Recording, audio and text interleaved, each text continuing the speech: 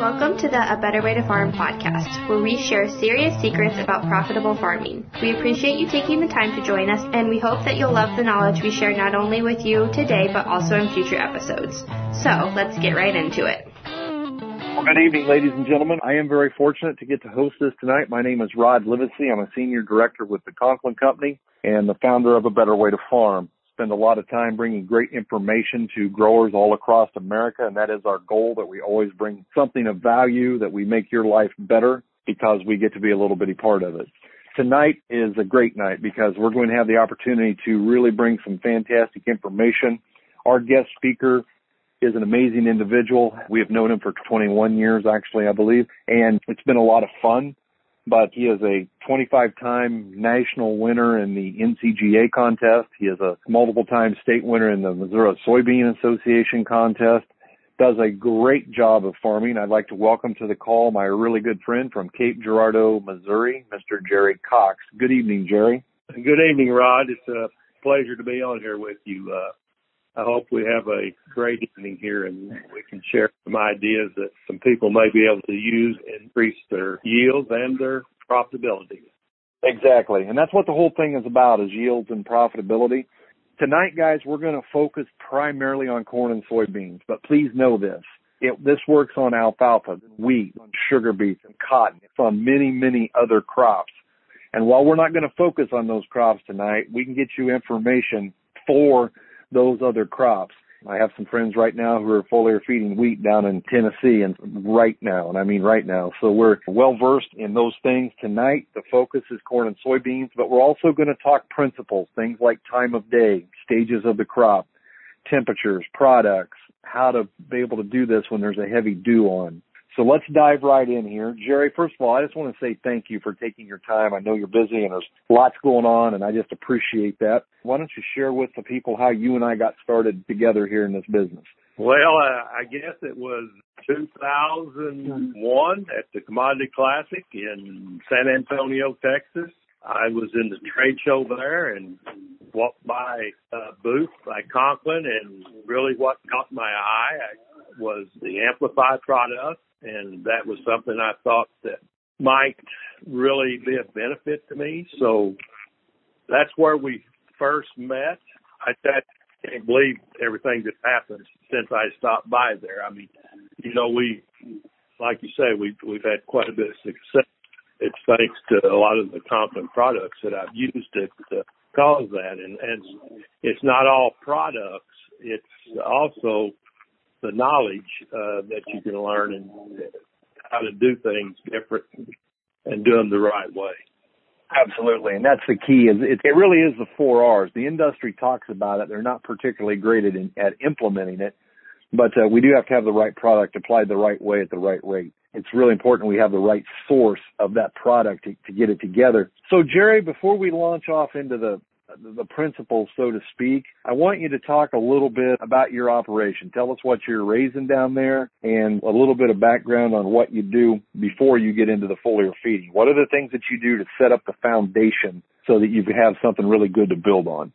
Well, for people that don't know that's on here, I farm in southeast Missouri, pretty close to Cape Girardeau, Missouri, which is right on the Mississippi River, but our farm is southwest of Cape Girardeau, so we're not right on the river. We just grow corn and soybeans. That's all I grow. I have no livestock. Corn and soybeans is it. But even though we're talking about foliar feeding tonight, to really get started and do everything else, you still need a real good soil test to find out where you're at. This foliar feeding will work better if everything is just right. I think a lot of times people think as foliar feeding as a rescue operation, which is really not. It's more of an enhancement of something that you've already got started. It's very good. You're just going to be a lot better. Absolutely.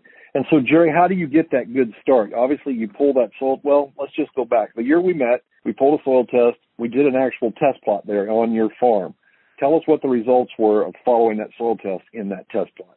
Well, yes, after I met Rod down in San Antonio, Texas, he drove down from southeast Iowa, and we talked, and he said he wanted me to put out a test plot, corn test plot. But before we did that, he said, we want to take a soil sample of where we're going to put the plot. So we did. And then when we got the soil test back and it was time to plant the corn, the plot was planted exactly as the soil test called for his micronutrients and everything. So, you know, if the soil test said we needed 1.3 pints of zinc or 1.8 pints of copper or boron or whatever it was, that's what we did. We did it exactly as the soil test called for. So I was really interested. So I was wanting to see what was going to happen off all these, you know, the micronutrients and the amplifiers, which I was really excited about. That come that fall, when it was time to harvest it, Rod actually didn't come down to harvest it. I got a local seed guy to bring a weigh wagon out, and we weighed the plot. And as we went across the field, I was just amazed at everything that it said we needed. We got a yield increase from it. So that really kind of sold me on soil testing and finding out exactly what I needed. Did not start foliar feeding that first year that I started using some of the Conklin products. Matter of fact, I can tell you, it was the third year before I actually started doing any foliar feeding. So, Jerry, when you did the foliar feeding for the first time there in 2003, what kind of results did you get? Well, I can tell you this. I didn't really, I did it on my best crops, but I can tell you this, we raised our highest yield and our average yield on the whole crop. Now, we'd already raised it a little bit by using some of the other products, but we went up 40 bushels on our highest yield and our average that first year we started foliar feeding. And what I was really tickled to death was, and I want to tell you, I got the protocol, how to do the foliar feeding, and there's timings, and I don't know when Rod wants to start to talk about this, but I did everything exactly, I mean, to the day as close as possible as I could when things should be done. We did the tissue test to find out if I was still low in some nutrients.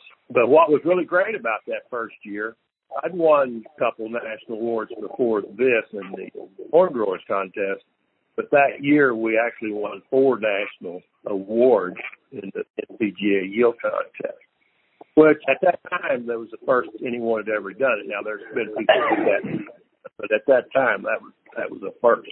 That's fantastic. You know, you didn't share those results with me at that point in time, but I knew we'd done something big because your son, who's a great friend of mine, comes and deer hunts. We hang out together. He called me and he said, "You are not going to believe what Jerry just did." And I said, "Well, share it with me, Matt." And Matt said he took some of our dirt scoops and our big tractors and he traded them in for a sprayer. Why did you do that? You've been running dirt scoops and doing leveling work for 30 or 40 years? 30 years. You're absolutely right. I was down here in this part of the country. We're very flat.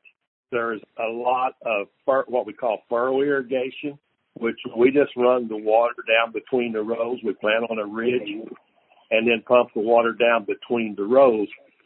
And you're right. And the reason, well, I was not ready to quit doing that too, but anyway, the reason I wanted to get the sprayer is because of the timing things. It's hard to hire somebody that's your local fertilizer dealer or whoever, get out there exactly when you want it done. And that is very crucial in foliar feeding. I mean, if you don't do it at the right time, you just, well, give me your money and save you all the trouble going about doing it. Exactly. And we're fixing that. Go ahead. I'm sorry. That's the reason I wanted to get my own sprayer. I know I was pretty lucky that first year. I had to hire my spraying done. I know on my second foliar feed, it started raining and we weren't going to be able to get in there with a ground rig.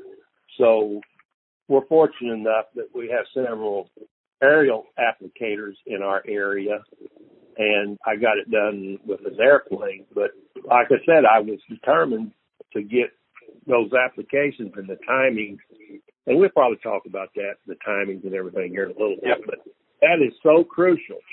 You know, I asked, most people in here may know who Jenny Damon is, but anyway, I asked him one time, I said, you know, what if you're supposed to be spraying this foliar feed at, say, R4 or V4, and you can't get in there and it gets up to about our V6, excuse me. And he said, you can go spray then if you want. But then he said, what we'll do, we'll have to add your name to that long list of people who said they tried foliar feeding and it didn't work. So, you got it. The timing is just so critical on this foliar feeding and conditions. Absolutely. And we're going to get into all those here in a little bit. Before we jump into that part of it, Jerry, you have a story that you shared out in Indianapolis, and that's what really prompted this call, was the great job you did sharing with the group we had gathered in Indianapolis at ProAg Training. And I would like you to share the story of that soybean field that you had that was rather successful for you. Yeah, every now and then you're presented an opportunity, and it's up to you to do what you can do with it. So I have grown seed bean for Pioneer for probably getting up close to 15 years or more now. But about 6 years ago now, they wanted me to grow some experimental beans for them. Well, you get paid on how many bushels they make. And if it's experimental, you don't have any idea how they're going to yield. So what they will let you do is plant what they call an addendum field. This field that I did plant was 31.4 acres. And you can plant whatever variety you want. And whatever that yield is on that field that you choose, they assign that to the field that you had this experimental beans in. So I had 600 acres of this one particular number. So I said, I'm going to do everything I can to get that addendum field as high a yield as I can. It's going to be multiplied times 600. If I raise one more bushel on that field than what my experimental beans is, that's 600 times that one. If you raise 10 more bushels, well, it's 6,000 more bushels that you're going to get paid for it. And not only they just pay me, they pay me all my premiums too on top of it, what I got for my other beans. And I was probably a little off of what I actually should do, but I wanted to just see what I could do. So I made up my mind to spray them every week. So once they got up and out of the ground, now I did not have any in-furrow fertilizer on the beans at all. One of the reasons I probably would have put just a little, but my starter fertilizer system stopped working right when I finished with corn, and I wanted to get this field planted. So I planted it, and matter of fact, I finished planting corn on a Saturday afternoon, and they were calling for rain. And this was, I think it was April 30th, and I wanted to get those beans planted as early as I could. So I take the planter to the house, swap out my corn units for my soybean units. I go back, I plant the field, late get done after dark on a Saturday. And sure enough, they was right. It rained. I was a little concerned about getting a good stand, but we did. Every week I would go out there and I would foliar feed. Now, I didn't put a lot. Now, I'm not talking like 3 or 4 gallons every week. I was putting around a gallon to a gallon and a half plus some microbes. So I did that all the way up to where I couldn't get across them with a ground rig anymore. And then I think I had one more. I did one more with an aerial application at R3 with product called Feast XL, which is actually a nitrogen product. That's a 2600.5B, isn't it, Rod? Yes, sir. Yeah. So anyway, they look pretty good. Well, I was happy with the way they look. I thought they would make possibly 75 bushels, maybe a little more than that. And I knew the rest of them wasn't, my experimental beans wasn't going to average that. But anyway, when it comes harvest time, they were ready before anything else because we got that rain and I didn't get to plant the other beans for about 2 weeks later. So the first round I make in the field, I said, uh-oh. I said, they're not going to believe this. I said, I've got to have a little bit of proof here. They're going to think I did something not on the up and up. So I called the local Pioneer guy to bring his weigh wagon out, and I had him take some yield checks. So we did 3 yield checks. One of them was a little over 97, one was 98, and one of them was a little over 99. But we were sure hoping to hit 100, but we didn't. But anyway, we went ahead and I finished the field and hauled them all straight to town. I wanted to get the ticket. And the whole field, this was fountain, everything, in rows. I mean, they measure it down to the 10th of an acre. They come out and measure those fields, and they know exactly how many acres you got. So when it's all said and done, they averaged 94 bushels per the acre on my denim field. My 600 acres of experimental beans averaged 64. So we made 30 bushel extra on 600. So they paid me for another 18,000 bushels of beans. And like I said, I got the premiums and everything, and I don't remember the price then. The beans were probably around $10, and my premiums was probably going to add another $1 to that. So I probably got $11 a bushel for those 18,000 bushels of extra that I had. So that was a pretty good year for you. Even if I hadn't got that done, the 31.4 acre field making 94, I might have had another $30 or $40 extra in it. But that's, that was only 4 or 5 bushels at most. Exactly. And you picked up 30. Jerry, tell me about your foliar feeding program now. How many acres do you do once? How many acres do you do twice? How many do you do 3 times? I'll tell you, on foliar feeding, a lot of people think, if you got something that doesn't look right, that's field you want to really try to foliar feed and help it out. But you'll actually see a bigger yield boost off of your very best. I know I asked Denny Damon one time, I said, Denny, if you were just going to do one foliar feed, which one would it be? And he said it would be the very first one. And he said if he's going to do 2, first and second one. Yeah. So on our corn, if we give it the full treatment, we're going to do 3 foliar feeds. Right. We'll start out, and I usually only do this on my top 20% of my ground. And anyway, we'll start out our first foliar feed. Because first, when the corn gets up and is growing, and we'll get a tissue sample pretty early to see what the tissue sample says. Now, if we did that, I could pretty well tell you what that sample is going to be, because after you do it a few years, it doesn't change much. I mean, it's just the way it is. But anyway, the first foliar feeding we try to do is between the V3 growth stage and V5 growth stage. We'll use, different people in different areas of the country, they'll use different starter fertilizers. Some use like a base of a 3-18-18. They might have some of the potassium thiosulfate in there with it, which gives it a little bit different analysis. Some people use a 9-9. So whatever you're using for a starter, you can also use for a foliar feed. So we get that tissue sample, and so we know basically what, if we got any micronutrients that lacking, we sure want to get them on there early to try to correct that.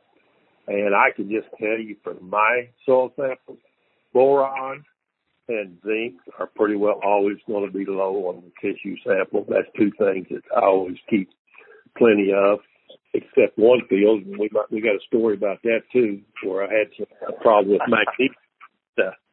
That may be a different time. I don't know. But anyway, we're going to get to that here in a little bit. But go ahead. Okay. But at the V3 to V5 growth stage, that's when I do the first. Here's like the products I use.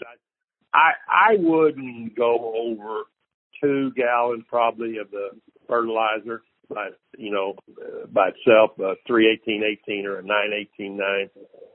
The micronutrients, if it's low in zinc or boron, which I usually am, I'll add those. Sometimes I might put a little manganese in there. It just depends on how the tissue analysis is. We'll add a product called Rain Fast. We only add 1 ounce per 100 gallons of solution, and that's all. I know I'm forgetting something, Rod. So if you think of something you know I use, let me know. You might be using Nutrient Compass. You might be looking at the Intensify. You might be looking at some Excito, and you might be looking at and the sugar product. Sugar. Yes. Yeah. You pretty well use the sugar product here every time I foliar feed, and the Excito product too. Now, that's probably not the first thing you want to reach for, but if you're really shooting for top yield, we just use it once, even though, I told you we foliar fed 3 times. We'd only use it on the very first application. Yep. Absolutely. So, and a little bit more about foliar feeding. The growth stage is critical. I said V3 to V5, and I would, if I would probably hit that a little early because you never know when the weather's going to turn against you, and then you can't get it done. If everything's good to go, I would probably do it at V3. But the weather forecast was really good for a few days. I might wait till it got to V4 and get it in. When we spray a foliar feed, we want to use very high spray pressure. I try to at least have 70 to 75 pounds of spray pressure. I really want to get that.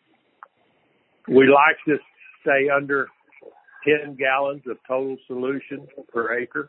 So, if you're adding a couple gallons of fertilizer and you might have micronutrients that might all add up to be a half a gallon at most. So, the rest of it can be water. You can make up the rest of it with water. But I wouldn't go over 10. We don't want to get so much out there it's running off of the leaf.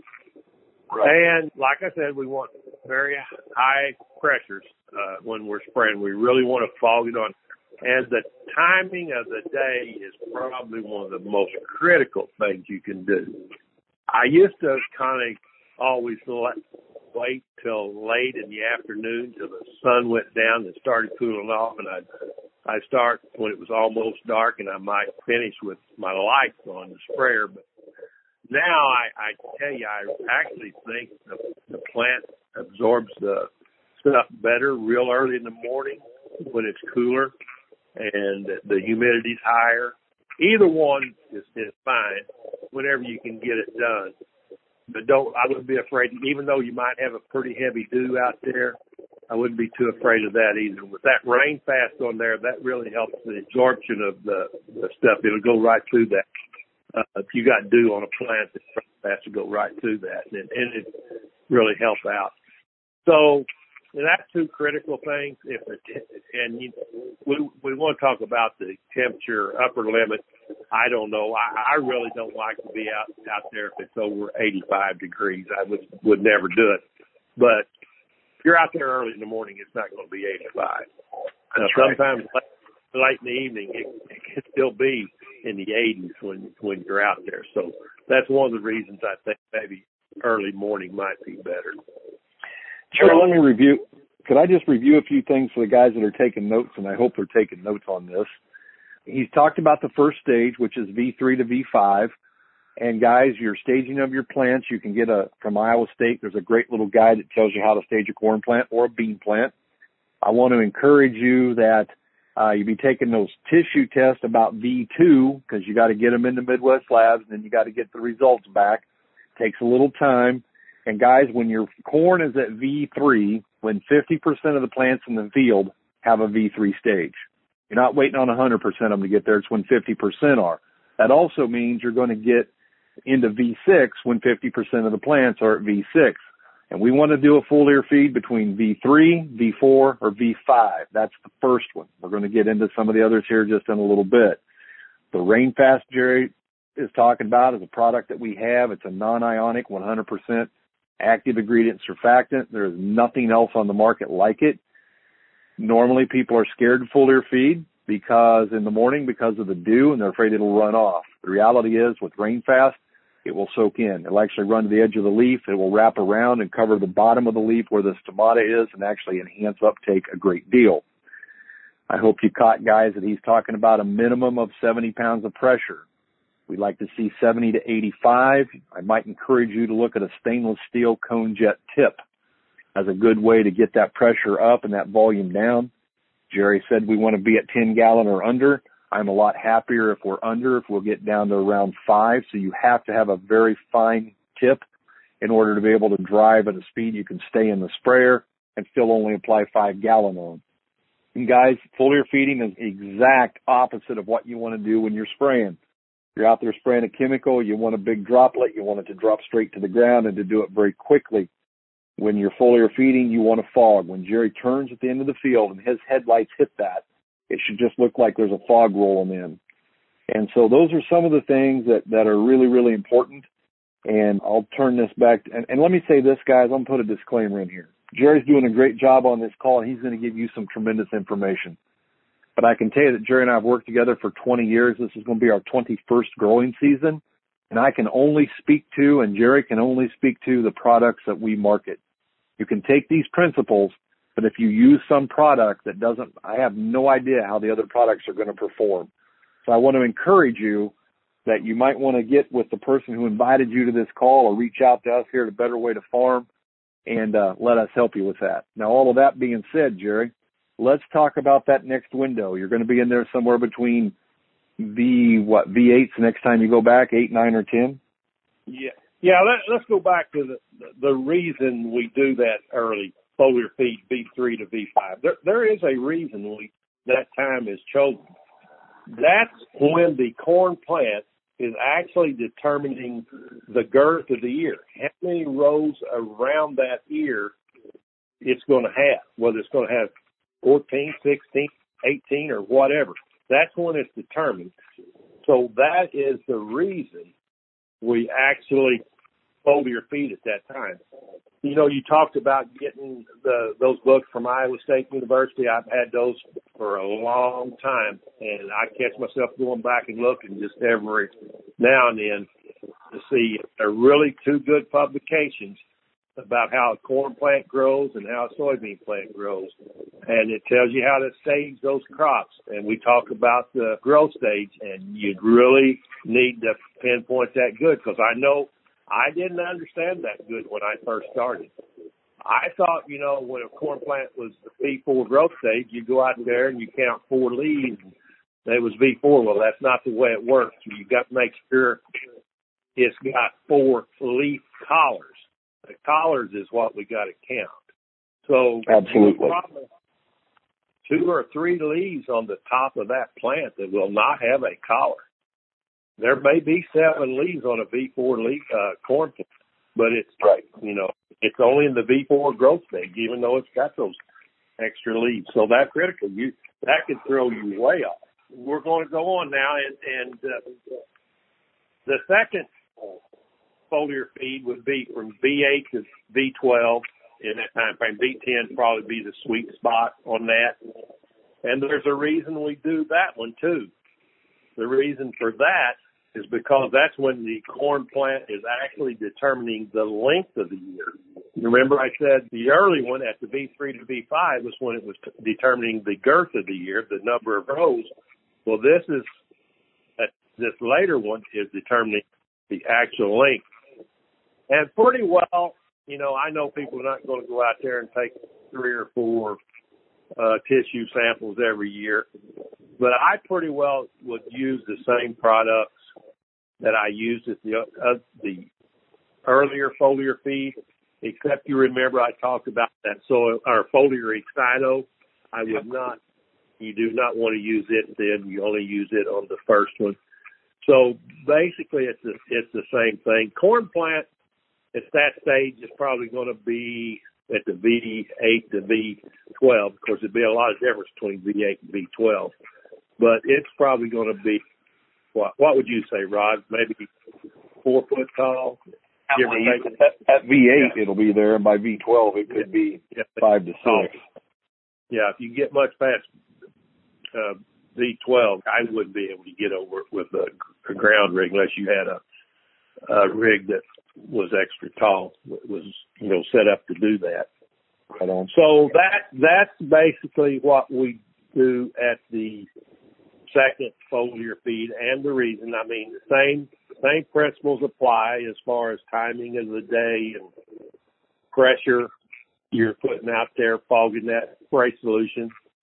Everything else is pretty well the same. So it makes it pretty simple to do. We still add that rain fast product in there at 1 ounce per 100 gallons. Now, people say, well, that's not very much. You take a 1,000-gallon tank and you're only adding a soda bottle or less of rain fast.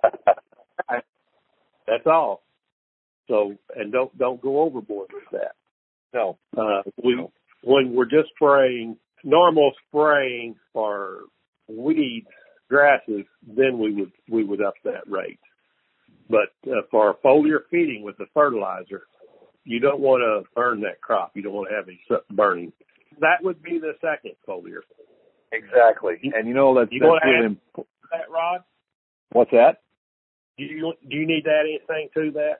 No, I do want to reiterate on the temperature. We never go out there when the temperature is 86 or above. And if we are doing it in the evening, we have to wait for the temperature to fall 10 degrees from the high and below 86. So if it got to 102, you got to wait on it to get down to 86. If it only got to 94, you got to wait on it to get down to 84. And guys, it's not difficult, but there are some rules. They're like laws of nature. No different than gravity. You cannot defy the law of gravity. You cannot defy these rules of foliar feeding. It will not work for you. And we want it to work. And so that time of day and that temperature is really key. Mornings are probably much preferred. Jerry, let's talk about the last time you go. We're in our R2, which now we've got brown silk. You're going to switch products, and it's not, at the first one we looked for girth. At the second one we looked for length. What are we looking for at the third one, and what products are we going to use? Well, on the third one, we're just looking for grain fill. We're looking to make those kernels bigger, and we're looking to make them heavy. That's all we're going in. And actually, on that later one, the R2 growth stage, which is white blister or brown silk, either one. As soon as the silks turn brown, that's the time to do it. You don't want to wait too late. This product, the first two I tried not to be combining a chemical application with that. I like to just, like Rod said, it's two totally different. You've got a lot of pressure out there, and that's not what you try to do when you try to kill weeds. I usually don't, even though it may be an extra trip across the field. It don't take long to get over a field if you're going 12 mile an hour and got a 90-foot boom or 120. It don't take long to get over some acres. But on the R2 at the white blister, we use a product called Feast XL. It's a nitrogen product. It's a 26% nitrogen, and it's 2600, and it's got a 0.5% of boron in it. And Rod, you may correct me here if I'm wrong, but now that product does have a little bit of rain fast in it, doesn't it? It does. You would not have to add rain fast there. If I did, I probably wouldn't add over a 0.5 ounce per 100 gallons. But Here's the thing about that. For us, our corn gets pretty tall down here, and we have to have an airplane to do it when it's at that stage. We combine a fungicide application at the same time because that's almost an ideal time to do that also. So you can combine those two without any problems. And, of course, a plane down here, about 3 gallons an acre is all they're going to put out anyway. So it's all fertilizer. I like to get up there close to 3 gallons of the Feast XL. And the Feast XL, you say, well, you're spraying liquid nitrogen on your corn. Well, this particular nitrogen, and I don't know all the chemical things, properties of the nitrogen, but it will not burn your corn. So you don't have to worry about that. Well, the deal is there's a couple of different products out there that are similar. They are made with a formaldehyde base, and they literally burn their way in through the leaf. Our product is made with a special nitrogen called triazone, and triazone is built to lay on that leaf and to absorb in slowly. You do not, I mean, you get zero spotting when you use the XL. Would you agree with that, Jerry? I agree totally. Yeah, you won't ever know she sprayed it. Now you can see the spots on the leaf where there's the moisture hit it. You can tell that, but as far as a burn, you will never see burn with a decent smell. Absolutely. And so, Jerry, I know that Matt, again, was involved. He sent me some pictures. You guys were pulling that first time you broke 330 bushel the acre. He sent me pictures, and the corn was just green as a gourd and testing about 22%. That's attributable to plant health. That's what we're after, is that plant health. We should all be picking corn at 22% that looks green. You agree with that? I totally agree. Yeah, I totally agree. I know the picture you're talking about it, and actually it was 22% when you run through the combine. If you hand shelled it, it was only about 20%. When corn's wet, it just tests wetter when you run it through the combine. But absolutely. That is amazing picture, because I kind of, when I've done presentations, I don't show that I've run the combine. I just show the picture of the corn, and I say, ask the question, how long do you think it should be before I can probably start harvesting that? And then I show them then I drop down with my next picture and see I've already harvested. It's just a picture. Yeah, exactly. And he sent me a picture of the kernels on a board. There were 4 kernels and a penny. Share with the people on the call, Jerry, what that looked like. How do the kernels compare to the penny in size? Well, pretty impressed, I can tell you that. I know that's the reason we try to keep the plant green as long as we can. We like that stay green. I got a story I can tell you about a crop. I guess it was 2007. Matter of fact, it was the first year I think I ever broke 300 was 2007, and I think it was 321. But I had the university extension agent. He was a supervisor, and he come out to help me supervise, do the measuring and the weighing and everything of the crop and figuring out the yield. And we got done. He said, boy, just looking at those ears, he said, you wouldn't think that corn would be making that much. He said, until you break one of those ears in two and see the kernel. So I got to thinking. I said, well, I know what the yield is now. I'm out in the cornfield every day, folks. When it's doing its thing, I'm out there every day looking at that crop. And I knew how many rows around. This happened to be a particular hybrid that did not make a lot of rows around. It was only a 14 rows around hybrid. A lot of people say, well, I have 20 and I have this. Well, that's more to do with genetics. You might increase it a couple rows, but genetics is going to play a more important part. And if you got less rows, typically your kernels are going to be bigger. That corn was about 37 in length. That was it. 14 to 37. And I said it made 321 bushels. So I did the math on it, and it took, typically they say 90,000 kernels make a bushel. The further south you go, like us, normal, I would say down here would be 80,000 kernels would make a bushel because of the different type hybrids that we plant.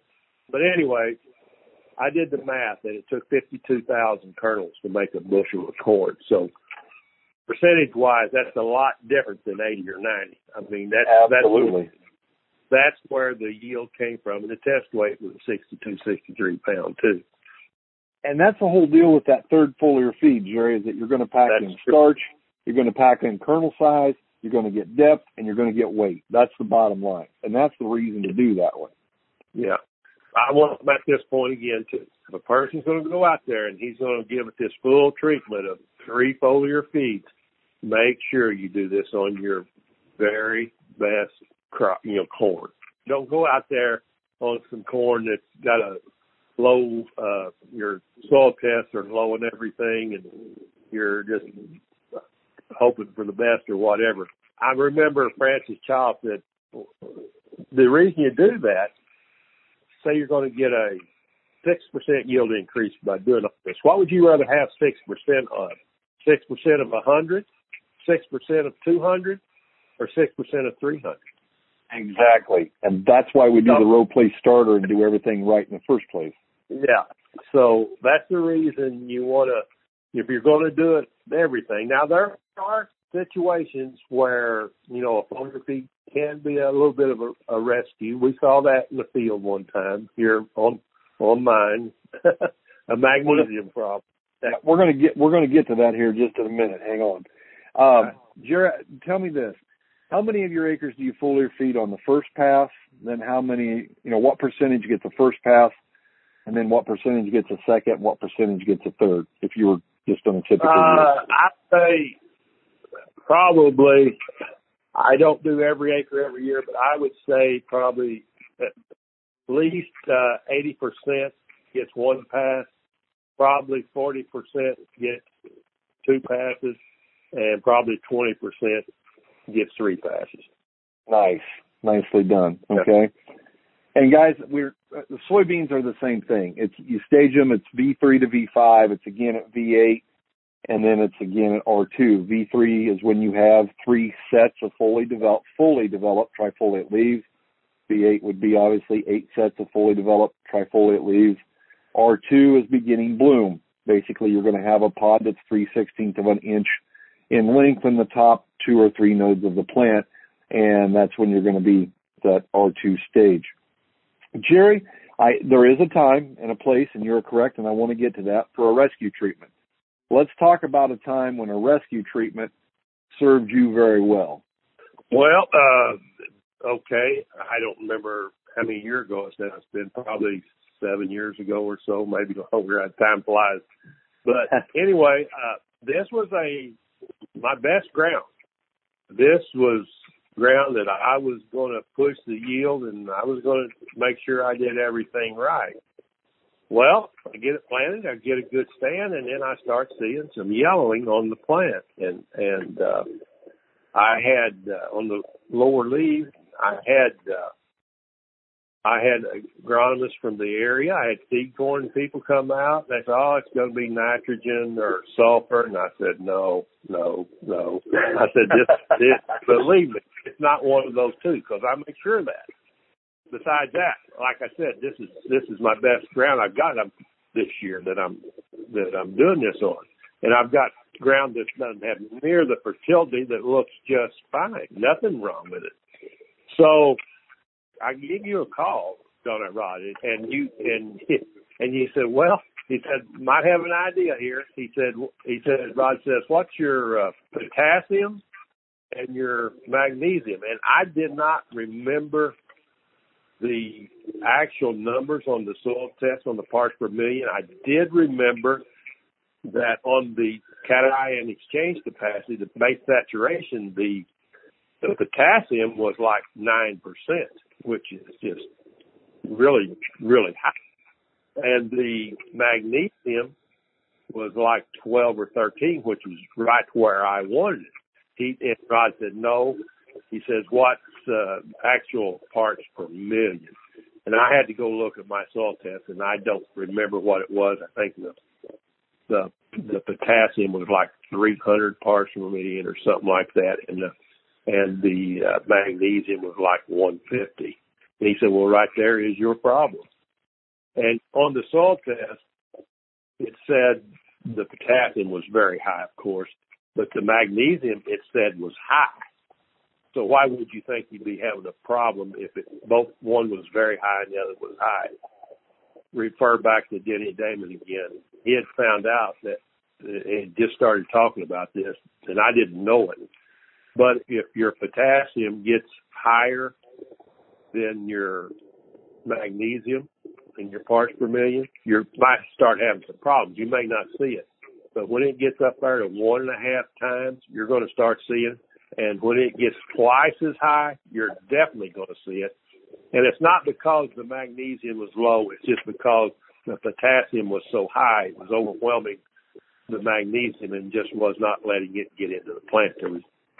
So I think I had some magnesium here. I did send off a tissue test just to confirm what Rod had told me, and he was 100% right.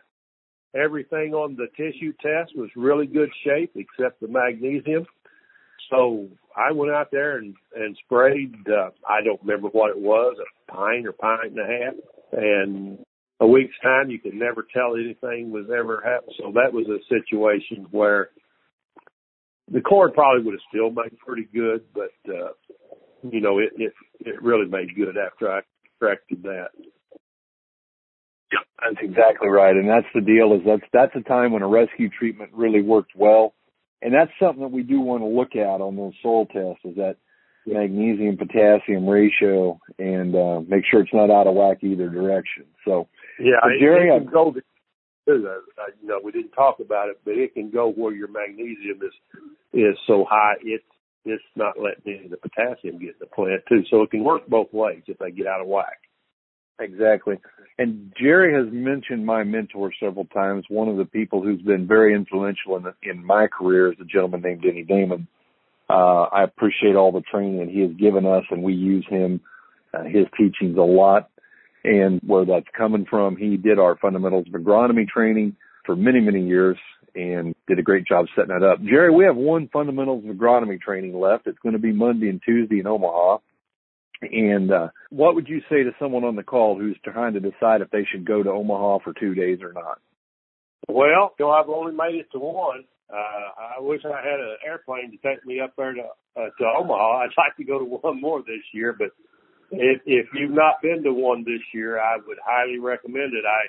I went to Indianapolis. I thought it was a great meeting. All the presenters did a really good job of presenting the material. You always learn something new. I remember I learned something this last time that I didn't know. So, always learn something. You may think you know about everything there is, but believe me, I still don't know everything there is. Exactly. I'm still learning. Yes. All right. So you would encourage them to go is what you're telling me? I encourage you to go. Yes. All right. Well, Jerry, I've kept you for almost an hour. I appreciate your time. Do you have any closing comments you'd like to make here? Well, I hope everybody has a super good crop and the prices stay up there where they're at. But, think about this foliar feeding a little bit. And I don't blame anybody for not going out there and doing 100%. Try a few acres and see what happens. But try to be timely and try to do it the right way. There's been a lot of negative talk about foliar feeding saying, it doesn't pay. But believe me, it just put me to a whole new level when I started foliar feeding. It really did. So maybe try, 20, 30% of your ground. You're better, and I would recommend your better looking crops. That's where I would try it at. Beautiful. All right. Well, Jared, thank you for your time. Guys, I know that you were, you listened to a long call, and I hope you found it of great benefit. If you do, you can find us on Facebook at A Better Way to Farm.